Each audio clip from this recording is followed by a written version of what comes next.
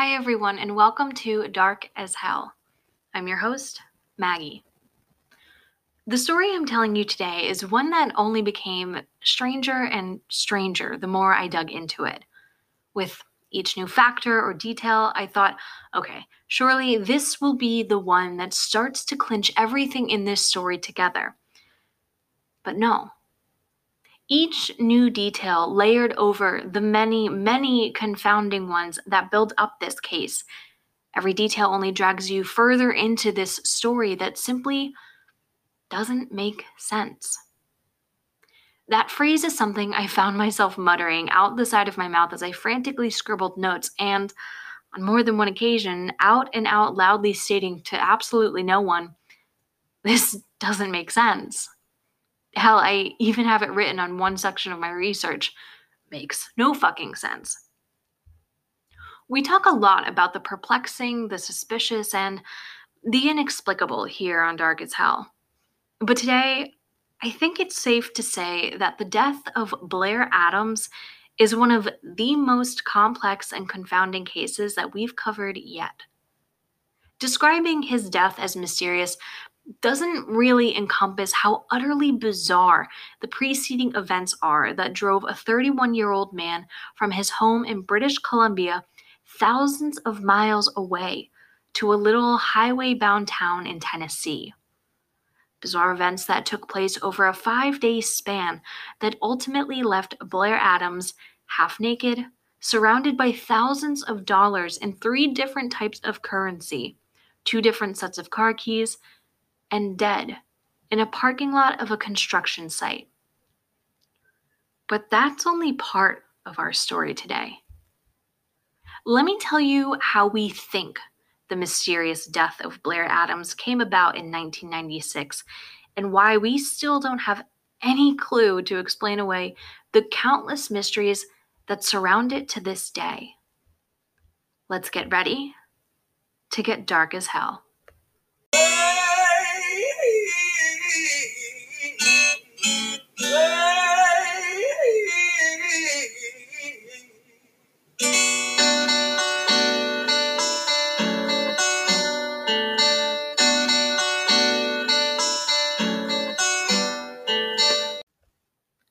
Blair Adams, whose full name was Robert Dennis Blair Adams, was 31 years old in July of 1996, and things in his life were going well.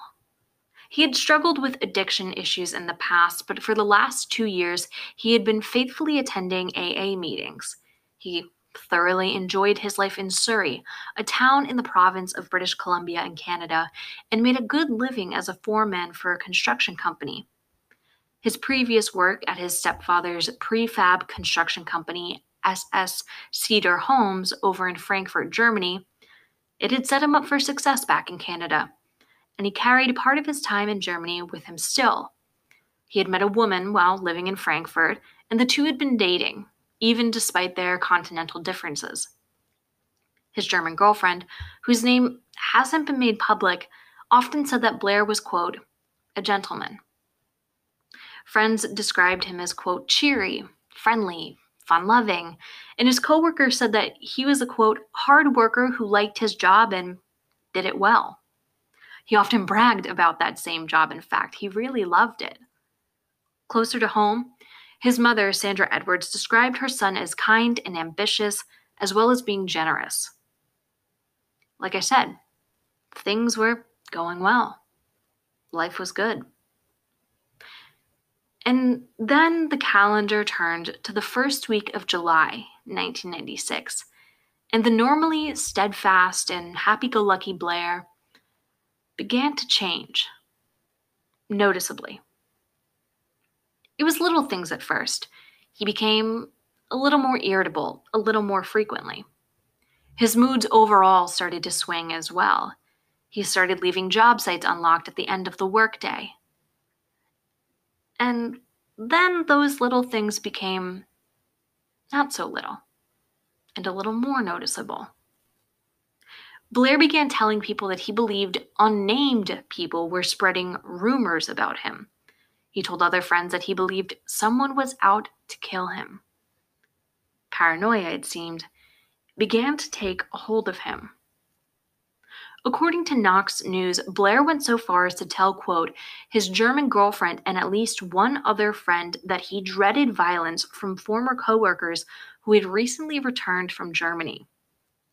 But for what reason, other than some accounts that claimed a few coworkers said that he was abrasive, no one knows why Blair would have cause to fear them, or much less why he would fear anyone. The thing that really highlighted how wrong something seemed to be in his life was the fact that, despite 2 years of unfailing attendance, Blair suddenly stopped going to his AA meetings. The people in Blair's life knew something was wrong, if not because Blair had explicitly stated it to them or shared his fears with them, but anyone close to him could see by his actions and his behavior that something wasn't just off, it was desperately wrong. His mother, Sandra, would later say to reporters that, quote, something was obviously very much the matter. He hadn't been sleeping well. Something was wrong. I asked him numerous times what was wrong.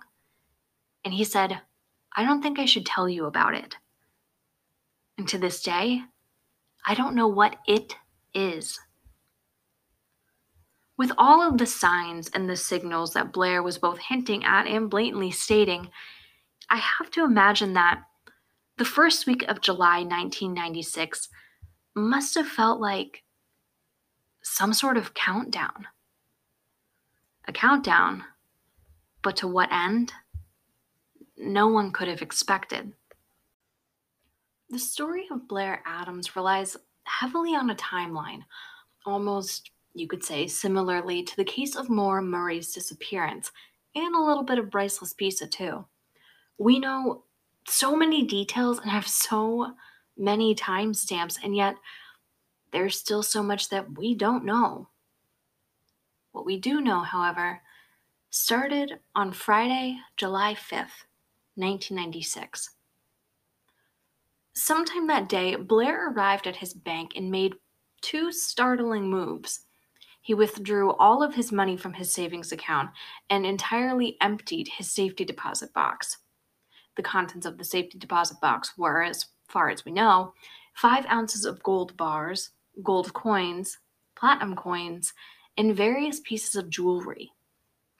After his trip to the bank, it's been reported that is when he made his cryptic remarks to his mother, Sandra, about how he couldn't tell her what was bothering him.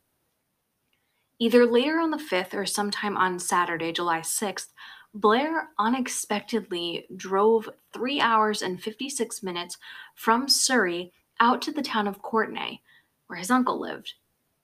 We know nothing about what he hoped to get out of seeing his uncle, and only know that, despite the nearly 4-hour trip, when Blair arrived, his uncle wasn't home.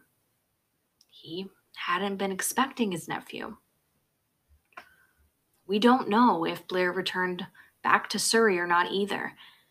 And from there, Blair's weekend only continued to get stranger.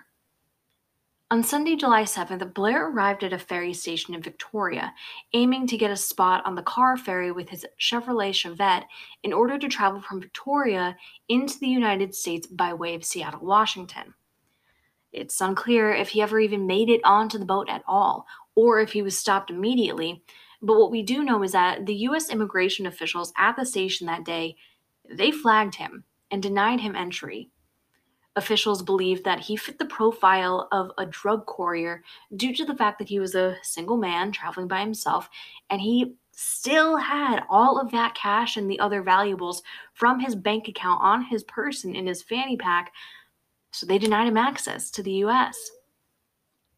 This didn't stop Blair, though, who was apparently hell-bent on getting out of Canada for reasons that we still don't know. After he was barred from taking the ferry into the U.S., Blair hit the road once again in his Chevette, this time back to Surrey, his hometown. While there, he stopped at his workplace and unceremoniously quit the job that he had once bragged about. It's been reported that he told a friend he, quote, didn't know if he could carry on at the job, but no one is entirely sure what he meant by that. Stranger still, he claimed that he wanted to collect his last paycheck as he quit, but when he finally left the job site, he just didn't take the money with him. When he left the job site, he wasn't done traveling yet either. From his former job site, Blair drove the 45 minutes out to Vancouver and met with a female friend later in the evening. Some news outlets have said that this person was a platonic friend, while others have said that this was a girlfriend. So the nature of their relationship and the implications it could have with his girlfriend over in Germany isn't exactly clear. But when Blair showed up to this woman's house, she later told investigators that his attitude was concerning. Detectives learned that, according to this friend, Blair, quote, seemed depressed. And when conversation turned to what he had just done earlier in the day, quote, he almost cried as he spoke about quitting his job at the construction firm. This, though, wasn't the only strange conversation he had that night. Because once again, Blair wasn't done driving. His next stop along the way was in New Westminster, a 35-minute drive from Vancouver, but it was back in the direction of Surrey. Again, reporting on this case has gotten garbled over the years, so combined with the unexplained behaviors that Blair exhibited, certain details like exact times, actual names, and confirmed dates, they've been lost to the years. From my research, though, it seems that Blair left his friend in Vancouver and headed to New Westminster very early in the day of Monday, July 8th, perhaps so early that it was more around midnight or those first few earliest hours of the day. The person that he met with in New Westminster was another female friend, and his conversations with her were even stranger and more frightening than his previous ones.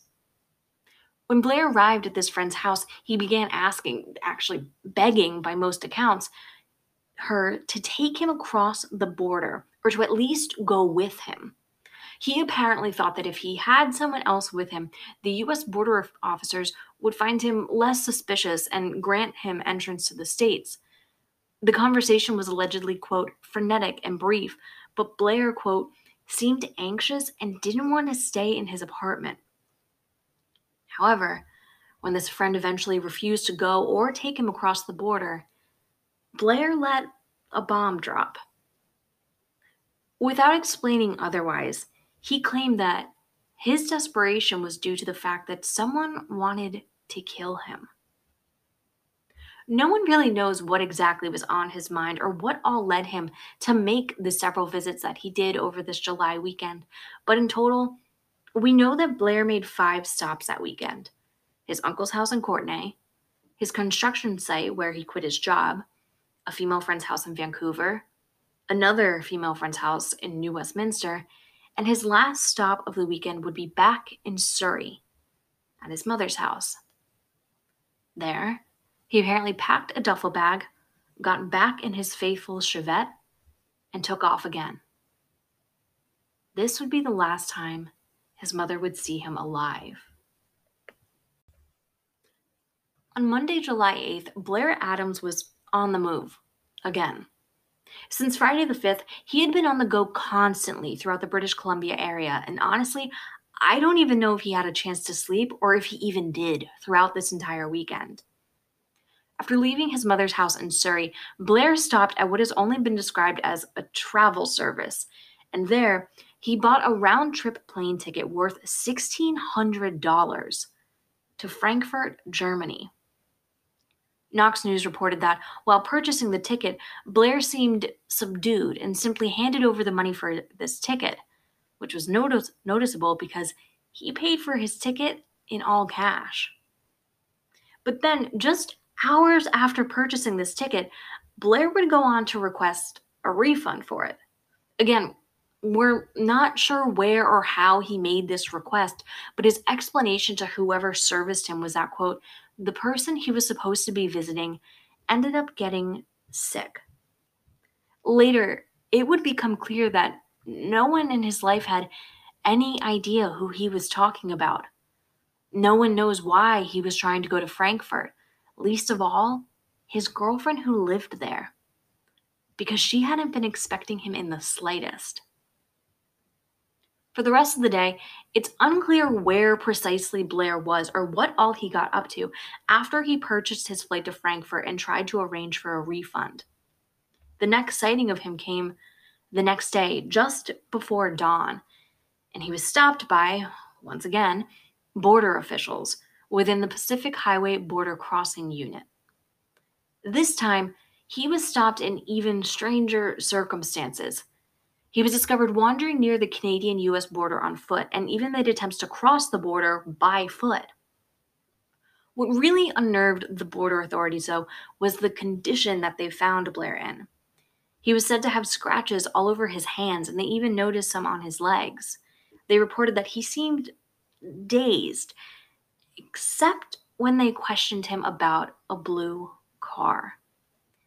Because the other reason Blair had been stopped was because he matched an auto theft suspect who was on the run. A blue car had been stolen in Vancouver in the recent days, and coincidentally, it was just before Blair tried to cross the border that the car was found. And it was found right near the cross point that Blair was attempting to use. The dazed attitude that Blair gave off apparently sharpened into focus when the police were questioning him about this car and his possible connection to it. And it's been reported that he claimed his innocence and had nothing to do with any of it. Without any actual evidence to connect him to the car theft, the authorities had to let him go. And they kicked him back right into Canada for the second time. What's odd, though, is this. During the later investigation, one of the friends that Blair met with on Sunday, she would tell police that she had seen Blair driving a blue car. And his Chevrolet Chevette was not blue. If Blair was driving a blue car, then where had he gotten it? Where was his Chevette at the time? And it wasn't as if Blair had somehow ditched his Chevette. Oh no. Because once Blair was released by the Pacific Highway Border Crossing authorities, he would wind up at Vancouver International Airport. And it appears that he traveled the 1-hour distance between the border to the airport in his Chevette. And I say all of this because it's at Vancouver International that Blair would inexplicably ditch his Chevette only to be found later by police. And instead, he rented a Nissan Altima. And it's with that Nissan that finally, on the third attempt in making true on the idea that third time's the charm, Blair successfully entered the US by driving in over the border. Once in the States, he headed straight to Seattle and yet another airport, this time Seattle-Tacoma International. While in the airport, he either turned in his Frankfurt tickets for the refund or he received some sort of credit for them. He then purchased a different ticket. This time, it was a one-way ticket to Washington, D.C., all the way across the country. The flight was scheduled to leave at 10 p.m. that same day, but what was strange about the interaction was the nature of the ticket itself. The one-way ticket cost Blair $800, and airline officials remarked that they remembered thinking it was odd that he bought the exorbitantly priced one-way ticket when the round-trip ticket for the same flight was basically half that price. Blair, apparently, simply didn't care. At 10 p.m., he boarded the flight that would take him across the country and into the nation's capital. He arrived at Dulles International at around 5 a.m. By 6:45, he was off the plane, through security, and renting another car. This time, he selected a white Toyota Camry, and once he had the keys, he began, as he had for the last few days, driving. This time, driving south. Before he arrived in Tennessee, one other person did see him. A man on U.S. Highway 250 in the town of Troy, Virginia. The man remembered the encounter because, Blair had backed into him. It was about 10:15 in the morning when the minor accident occurred, and there only seemed to be minor damage to the cars. The man that Blair hit said that while the Canadian seemed nice, he also gave off the impression that he was, quote, in a hurry. But the question has to be asked, in a hurry on the road to where? The destination, apparently, was Knoxville, Tennessee. After the unexpected stop in Troy, Blair drove straight through the day, a total of 475 miles that took roughly 7 hours. He arrived in Knoxville as the evening was setting in. And that we know Blair arrived in Knoxville around 5 because he was seen at a gas station on Strawberry Plains Pike at 5:30. And like so many other instances in this story, the interaction that he had here was strange. It's unclear what exactly Blair was doing at the gas station. Like, we don't even know if he got gas or not. But he was the source of a phone call to the interstate repair service from the gas station attendant. The responder to the call, a man named Gerald Sapp, arrived at the gas station and he was informed by the clerk that an agitated Blair was claiming the key to his rental car just wasn't working. So Sapp took a glance at the keys Blair was showing him. Then he looked at the car Blair said he was driving. Sapp looked at the keys again. Because the keys Blair was proffering towards the roadside attendant, they weren't even for the make or model of his car. The keys in his hand belonged to the Nissan, the same car that he had rented back in Vancouver. The car that he was driving at the time was the rented Camry from DC. Sapp, needless to say, was a bit bamboozled, especially when Blair began refusing all attempts to help him look for the keys, saying that he knew the ones in his hand were the ones for the car in front of him. According to Sapp, quote, I asked him to look in his pockets. I said, if you drove this thing up here, you gotta have another key in your pocket. And he wouldn't look. So I thought he was nuts. He was bound and determined that he had the key he needed for that car. In any regard, between Blair's stubbornness and Sapp's understandable confusion, eventually Sapp arranged to have the Camry towed, and Blair was dropped off at a nearby hotel, a Fairfield Inn. Even then, the strangeness of the encounter between Blair and the attendant didn't end. When Sapp pulled into the Fairfield parking lot, Blair apparently got out of the car and simply walked off without taking his duffel bag with him and without a glance backwards. Sapp, he actually had to run it into the hotel for him. Now, all of this was strange, but none of it was exactly threatening when it came to Blair's behavior. Speaking to Knox News, Sapp recalled his impression of Blair. Quote, the guy was not all there. He didn't appear to be messed up. He didn't appear to be on drugs, but his mind wasn't functioning correctly for some reason. It was 7 p.m. at this point, and the same behavior pattern continued. Strange, unsettling, but not outwardly threatening or violent. For the next 40 minutes, hotel employees watched and surveillance captured as Blair walked in and out of the lobby 5 times in under an hour. This was all before he even rented a room, which he did, with a $100 bill. Once again, he walked away after the exchange, even as the receptionist called down and tried to give him back his change. The front desk tried to call him at his room several times, but to no avail. One of the employees there that night, Tika Hartsfield, remembered how odd the entire scenario was. Quote, he was just very nervous, agitated, expecting someone to come in on him, even though there wasn't anybody there. I don't know who he was looking for, but he was waiting for somebody to walk in for him.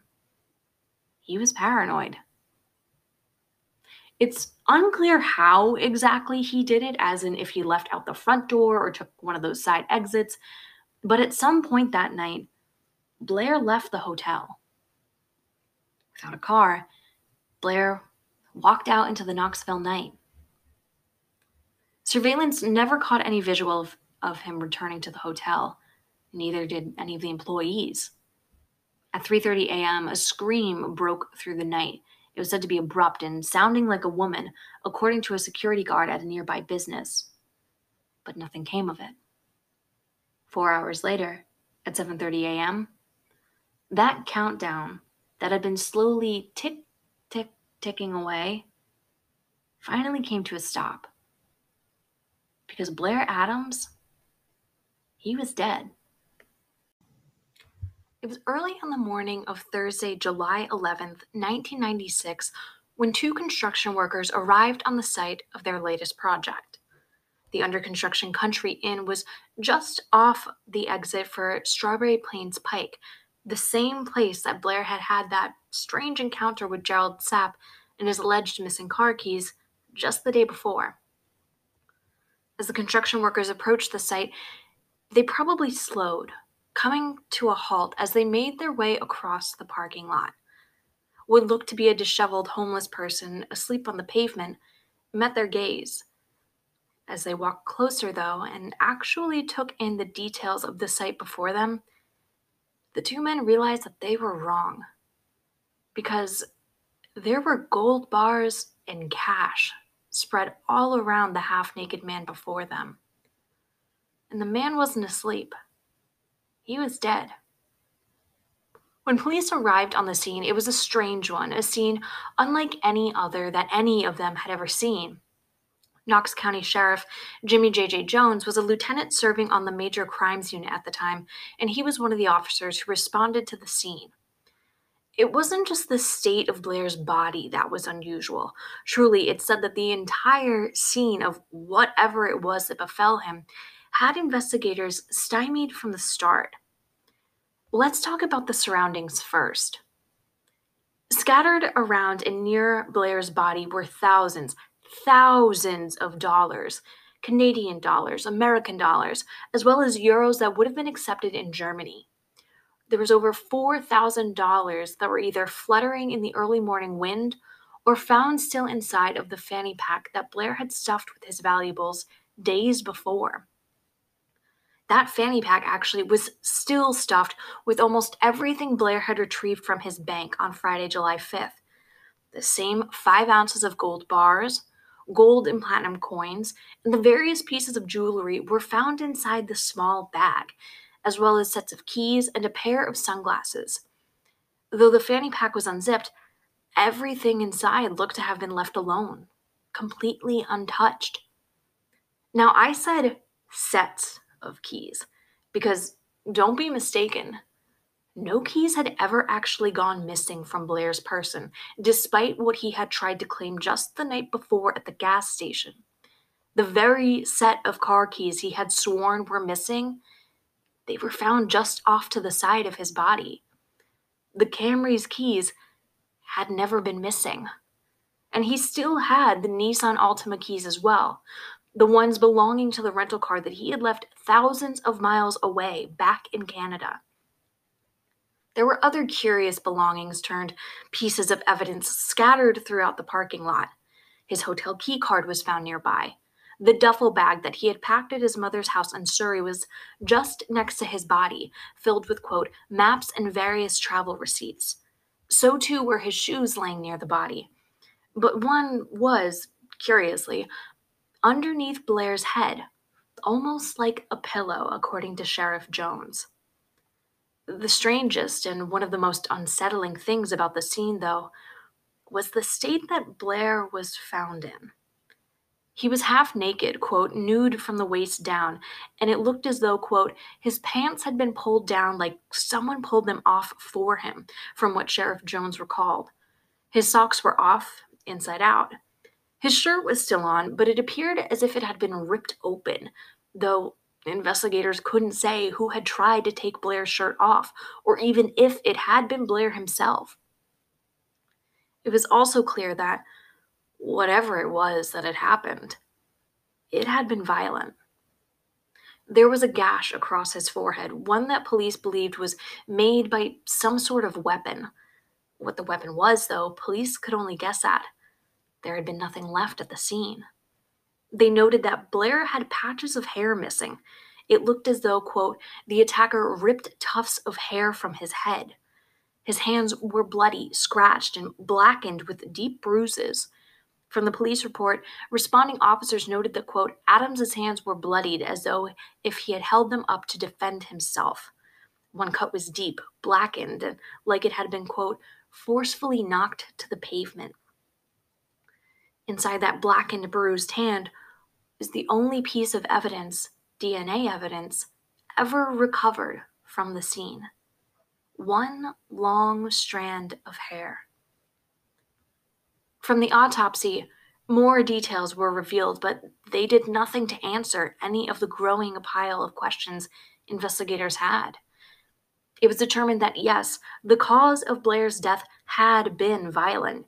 He suffered, quote, a fatal blow that ruptured his stomach, which caused him to die from the septic shock of the beating. There was lettuce, meat, and shrimp still in Blair's stomach when he died, so he had clearly gone somewhere and eaten after he left the Fairfield Inn by foot. There were particular injuries that, quote, suggested sexual assault, but it is unclear when or even if such an assault actually occurred. But Blair knew no one in Tennessee. Had he met up with a stranger? Despite his odd behavior in the days leading up to his death, the medical examiner was able to confirm that Blair had never been diagnosed with any sort of mental illness, and he wasn't being treated for one at the time of his death either. And perhaps most curiously of all, his toxicology reports were completely clean. There wasn't a hint of any drugs or any amount of alcohol in his system. By all accounts, and despite his bizarre behaviors, Blair Adams had been sober and allegedly clear-minded, at least in his last hours.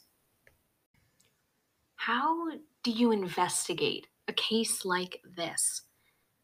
That's the question that I kept coming back to throughout my research. I mean, how in the hell do you even begin to find threads of connections, of logic, of reasonable explanations in a case that seems to start in a state of mind that is, by what we know, scattered and unreasonable? From the beginning of Blair's distress on Friday the 5th to his multiple attempts to enter the U.S., his switching of cars, his cryptic conversations, and unexplained paranoia, and now to his strange and senseless murder in a town, in a state, where Blair did not know a single soul, it didn't make sense. It still doesn't make sense. There were two alleged sightings of Blair after he left the Fairfield Inn the last night of his life. One was at a gas station, different, though, from the one where he had interacted with Gerald Sapp, and the other was at a Cracker Barrel on Strawberry Plains Pike. According to Travis Dorman's 2017 piece about the case for Knox News, the sightings were these. 1. 3 employees at the T&R truck stop in Deep Springs Road in Dandridge claimed they saw Blair there between 9:30 to 10:30 p.m., flipping through tattoo magazines and talking to an unidentified man about Canadian money. The second was 2 women at the Cracker Barrel on Strawberry Plains Pike, and they told detectives that they saw Blair with another man who, again, was never identified. Their stories differed, though, on what that man looked like. All that said, though, however, the police have ruled out these 2 sightings. They've yet to explain their reasoning for doing so.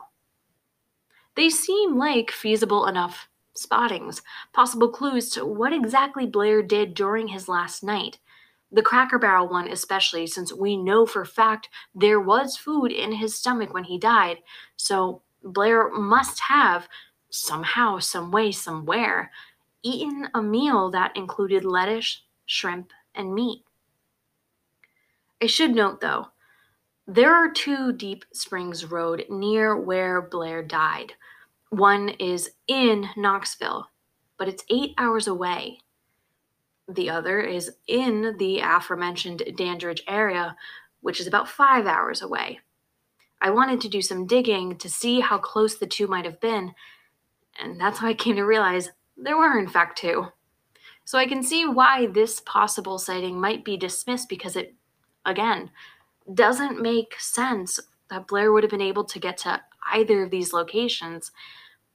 But the Cracker Barrel sighting, I'm not convinced that it's not important. Many of the original responders to the bizarre scene 24 years ago believe there may have been something of a sexual element to the case. With Blair's pants pulled off and the evidence of some sort of sexual assault against him, police began to wonder if his death was the result of a sexual encounter turned deadly. It should also be noted that the area where Blair had spent his last hours, it was known to be one rife with truck-stop sex work activities. Knox County Sheriff's cold case chief, David Davenport, he theorized that Blair could have been the victim of a tag team attack by a sex worker and their pimp. Quote, Blair could have started the act and never did it and got rolled. Or maybe, if it was a female prostitute, maybe she had a pimp that was close by and they were going to roll this guy and they got scared and didn't. With this idea in mind, Knox County investigators interviewed and investigated a number of local pimps and individuals involved with the area's sex work scene. None, however, have ever been charged. The other odd thing, if Blair had been a target and he was being targeted to be rolled, then why wouldn't his attackers have taken his money, his gold, any of it? Police have stated that all of the money and valuables were accounted for, including even a $100 bill and a $10 bill that someone working at the site stole before they returned the money to investigators. So truly, not a thing had been stolen. Why would an alleged thief targeting Blair go through with their plan and then not steal any of the obvious and noticeable valuables? An interview with Blair's mother, Sandra Edwards, also reveals a possible clue that could bolster the theory Blair was the victim of a sexual assault gone wrong. She claims that he was, at one point in his life, in a relationship with a male roommate. To Knox News, she described the romantic relationship like this, quote, they acted a little strangely and giggled a lot, and it was kind of odd, but then he went back to a heterosexual relationship after that. Knowing that, now we have to ask, did Blair try to meet up with a man instead of a woman? Had he made advances on someone who, instead of welcoming them, turned violent against them? Was he attacked for wanting to have a sexual encounter with a male?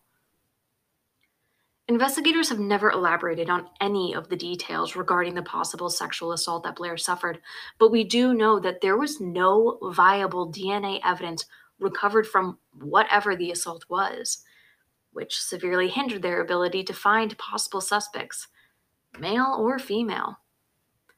Police turned their attention over the border back to Blair's Canadian roots, but they met dead end after dead end there as well. None of Blair's friends knew who precisely that he had been afraid of. His girlfriend knew nothing about his 1600 spontaneous purchase of a flight to Frankfurt. His former co-workers had no idea who the German colleagues that he claimed to be afraid of were. The women that he met with during his last weekend in Canada, they couldn't say if he had been involved with anything unsavory that would have led him to the paranoid thoughts he'd been having. There had never been any phone calls made from his apartment to Tennessee, much less anywhere in the U.S. There was no evidence Blair had made arrangements to meet anyone at all. There was nothing to suggest that he had even planned to go to D.C., much less Knoxville, before he randomly purchased his plane ticket and got on the highway in the early morning hours after renting the Nissan Altima at Dulles. The only person who did have a suggestion about Blair's intentions and thoughts was his mother. But she didn't share these with police, at least not then. She only first spoke of them in 2017 to reporter Travis Dorman during a brief phone conversation for the Knox News piece that proved invaluable to today's episode. Sandra Edwards claims that Blair had intended to go to the U.S. and had firm plans for his time there. She says he, quote, traveled to the South to attend the 1996 Summer Olympic Games in Atlanta, except Blair arrived in the U.S. on July 9th. The Olympic Games weren't supposed to start until July 19th, almost 2 weeks after he first arrived in the States. More to that confusing point, Atlanta is over 200 miles away from Knoxville, so what the hell was he doing in Tennessee and not Georgia? Sandra, though, either couldn't or wouldn't explain, quote, how she knew her son's destination, how he ended up in Knoxville, or why she never told police. Apparently, all she would say by means of explanation was, quote, that was the whole point of his trip. And then she hung up on Travis Dorman. I just have to say this. In what world would Blair's erratic behavior, bouncing from city to town across British Columbia, 3 wildly strange attempts to cross into the US, and bizarre travel purchases, in what world would anyone, much less a mother, classify that as a trip? That's not a vacation. That's not some fun adventure. Those are behaviors fueled by unsettled feelings and unpredictable thought patterns. They're the actions of a man, a scared man. And yet, no one in Blair's life had or still has any idea of what he was truly so afraid of.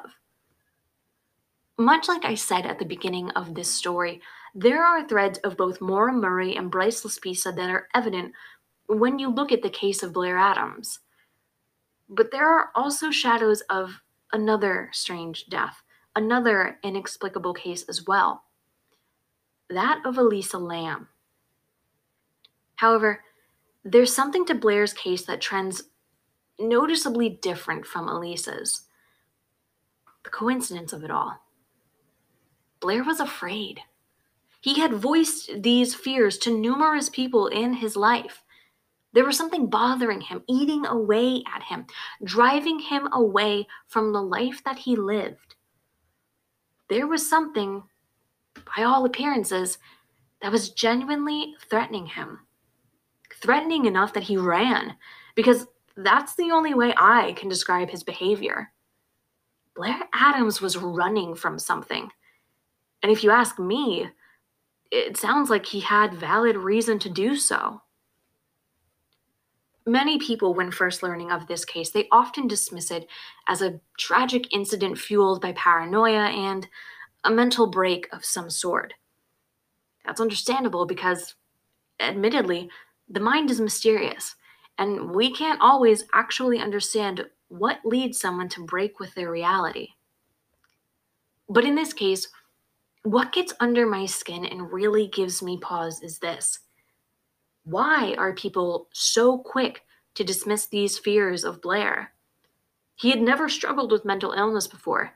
He'd never had any sort of incident with this type of behavior prior to July 1996. And I also have to ask, what are the odds?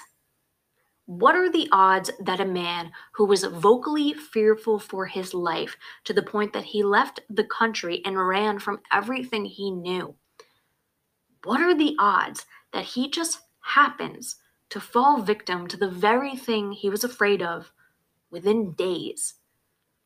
What are the odds that Blair Adams knew his life was in danger, and then days later, he was murdered?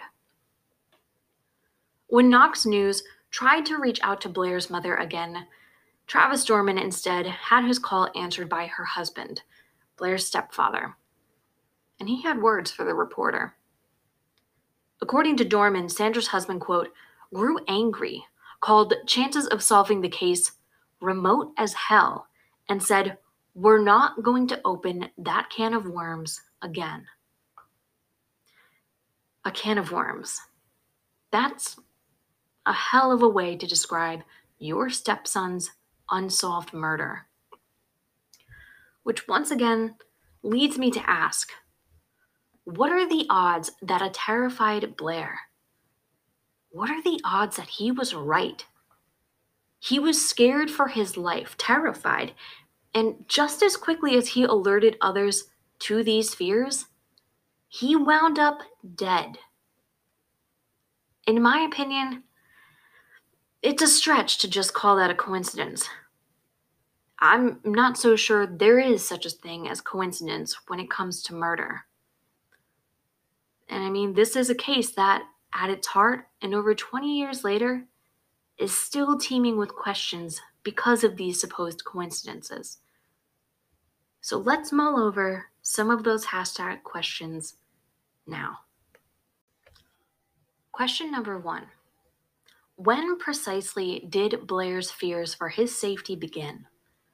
How long was he publicly voicing these concerns for? Why didn't anyone in his life more seriously take his fears? Was Blair suffering some sort of mental health episode? Or did Blair have tangible reasons to be concerned for his life? When exactly did Blair stop going to his AA meetings? Why did he stop going to his AA meetings?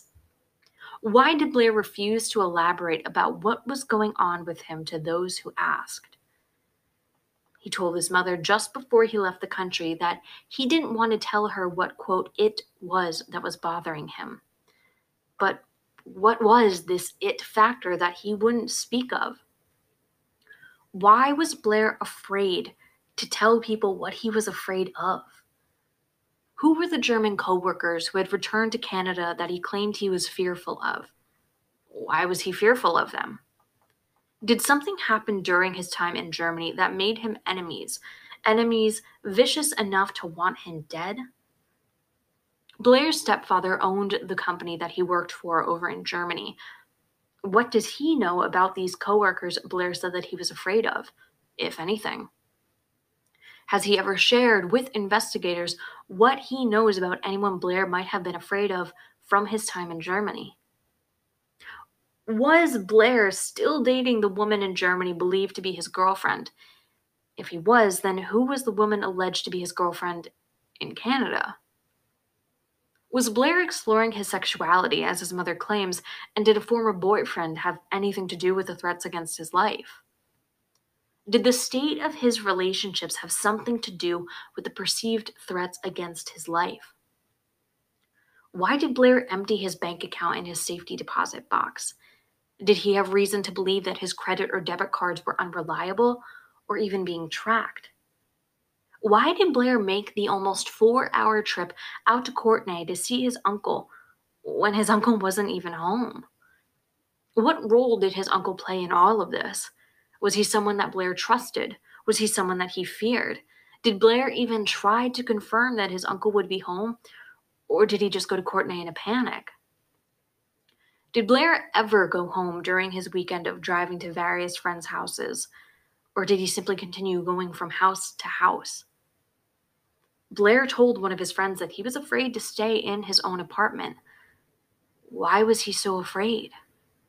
Which then begs the question, if Blair never went home, did he ever sleep that weekend? Was he suffering some sort of mental health episode due to being sleep deprived? Who are the 2 women that he visited on his last weekend in Canada? What was their significance to Blair? And why would he have tried to get them specifically to help him? Why did the last person that he saw in Canada refuse to take him across the border? Which friend was it that saw Blair allegedly driving a blue car that weekend? Was Blair ever actually driving a blue car? If so, where did he get it? Why did he switch cars? Where was his Chevette? Did the U.S. border officials make note of refusing Blair entrance into the U.S.? And if they did, why didn't anyone have a record of his previous denials the other times he tried to make entrance? Where and when precisely did Blair buy the ticket to Frankfurt? Why did he want to go to Germany? Why didn't he tell his girlfriend of his intentions to get to Frankfurt where she lived? Was he ever going to actually go, or was this some sort of distraction? Why did he so quickly turn around and then tried to refund the ticket the same day he bought it? Why was Blair wandering around the forested area near the US border for his second attempt to get into the country? How did he get all of the scratches on his arms and legs that US border officials noted? Did Blair have anything to do with the stolen blue car? Where was his Chevette at this time? When Blair arrived at the Vancouver airport, he abandoned his Chevette and rented a Nissan Altima that he used to finally drive into the US. Why did he actually and finally ditch the Chevette now? Was Blair afraid someone was tracking his car? Was someone tracking his car? Why did Blair buy a ticket to DC, and why was this ticket one way while his ticket to Frankfurt had been round trip? Was there any reason for heading to DC, or was he just trying to get as far away from Canada as possible? And if he was, why was he running? Why did Blair stop in Knoxville? Was he planning to meet someone there? Was he planning to travel further and stay the night and continue on? Why did he refuse to search his pockets for the keys to the Camry when he was at the gas station with Gerald Sapp? Why did Blair walk in and out of the Fairfield Inn 5 times before ever registering for a room? Was he afraid of someone coming up to him, as hotel employees assumed? If so, who did he think was coming for him in a town and in a state where he didn't know anyone? Where did Blair go after he left the Fairfield Inn? Were either of the 2 different sightings of him accurate? Did Blair ever go out to Dandridge? Did Blair actually eat at the Cracker Barrel? If not, where did he eat that night, since we know he had food in his stomach at the time of his death? If any of the sightings are accurate, then who was the man he was supposed to be with? And why have they never come forward? Was the scream that was heard by a security guard at 3:30 a.m. actually Blair? If not, did the scream have anything at all to do with what happened to Blair? It's clear that Blair was attacked, as he was essentially beaten to death. What's not clear is, was he targeted or was his beating random? If he was targeted, then what was the reason? And why wouldn't someone have stolen any of his money or valuables? Was Blair caught up in a sex act gone wrong, either as a customer or as a provider? Was Blair attacked by a sex worker's pimp? What was the weapon that gave Blair the gash on his forehead? What was the impetus that caused his stomach to rupture? Why did Blair have to defend himself from an attacker? What happened to Blair that caused one of his hands to be blackened by bruises? Who pulled Blair's pants off, and why? Why did his attacker leave him half naked? Was Blair sexually assaulted, as the evidence seems to suggest? And if he was, how was no DNA evidence left behind? Has the only piece of evidence, the long strand of hair still clutched in his hand, has it ever been matched or tested? Is there any truth to the suggestion that Blair's mother made that he was intending to go to the Olympic Games in Atlanta? If there's not, why would she say that? Why did Blair's stepfather refuse to speak to reporters and tell them that the entire case was, quote, a can of worms that they didn't want reopened? Are his parents embarrassed by the whole thing, or is there a reason that they don't want to assist in the case? What are the odds that a man begins to fear for his life and winds up mysteriously murdered in a state that he has no connection to just days later? Did Blair Adams know that death was coming for him? If so, why was he so certain of this? Finally, who killed Blair Adams? It's been almost a quarter century since Blair Adams was found in a baffling set of circumstances that surround his even more confusing death. In the words of Travis Dorman again, though, quote, No one's been charged in the killing.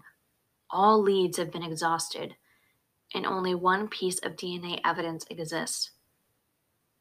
Blair's case is assigned to David Davenport, the Knox County Chief of the Cold Case Unit, so it is reviewed, at least every so often, along with the other 40 cases that Davenport oversees. This is as cold a case as I've ever seen, and yet there are so many possibilities about the pieces that fall into place that lead to the dominoes that collapse at the scene of Blair's murder. It's clear that Blair Adams was murdered. It's clear he feared for his life. It's clear he took great pains and went to great lengths to ensure his security that first week of July in 1996. Those three facts might be the only ones that we can actually hold on to in this case that seems to be made up of more questions than anything else.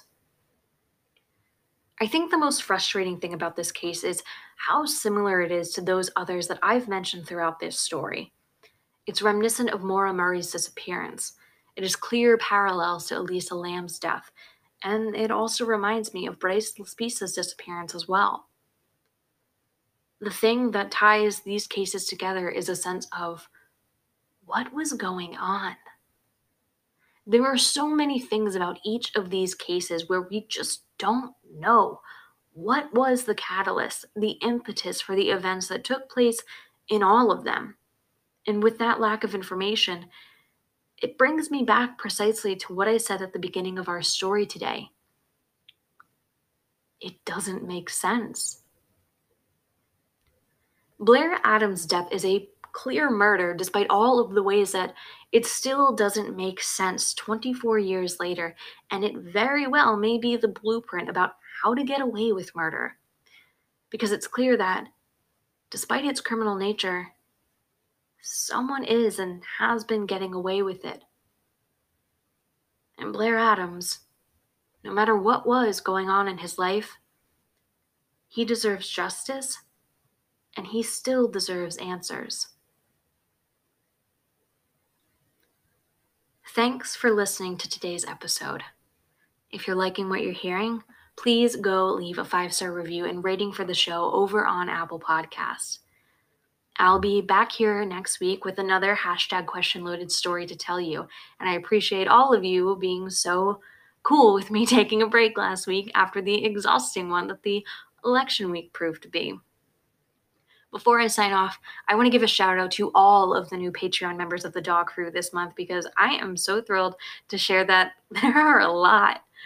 Big shout out to my fellow Elon Phoenix, Catherine.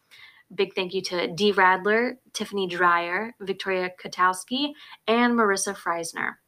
You all help keep things running smoothly, excitedly, and copiously in terms of content here on the Good Ship Daw, and I am grateful for your support. If you're interested in joining the Daw Patreon crew, you can head on over to patreon.com/darkashellpodcast to see what level might be up your alley of interest. There's a new Patreon level, and it only costs $1. You can support Daw and the work that I do here for just $1 a month and get yourself shouted out in an episode, and have access to exclusive content on the Patreon. This month's calendar of exclusive Patreon content is one that I'm really excited about. This week, for the members of the Daw Spooky Crew, I will be discussing the missing and murdered Indigenous women epidemic, and I'll be sharing a story that's truly scary in how normalized it's become. The Wine and Weirds crew can expect to see their content in the coming weeks, and everybody should be keeping their eyes peeled for a little Black Friday action as well. While you're waiting for next week's episode to drop, you can find Dark as Hell on Instagram at Dark as Hell Podcast, that's all one word, and on Twitter at Dark as Hell Pod. Again, all one word. If you want to get in touch with me, you can email your comments or questions of your own over to me at darkashellpodcast@gmail.com, or you can head on over to darkashellpodcast.com. Thanks again for listening, and I'll catch you back here next week, ready to get dark as hell all over again.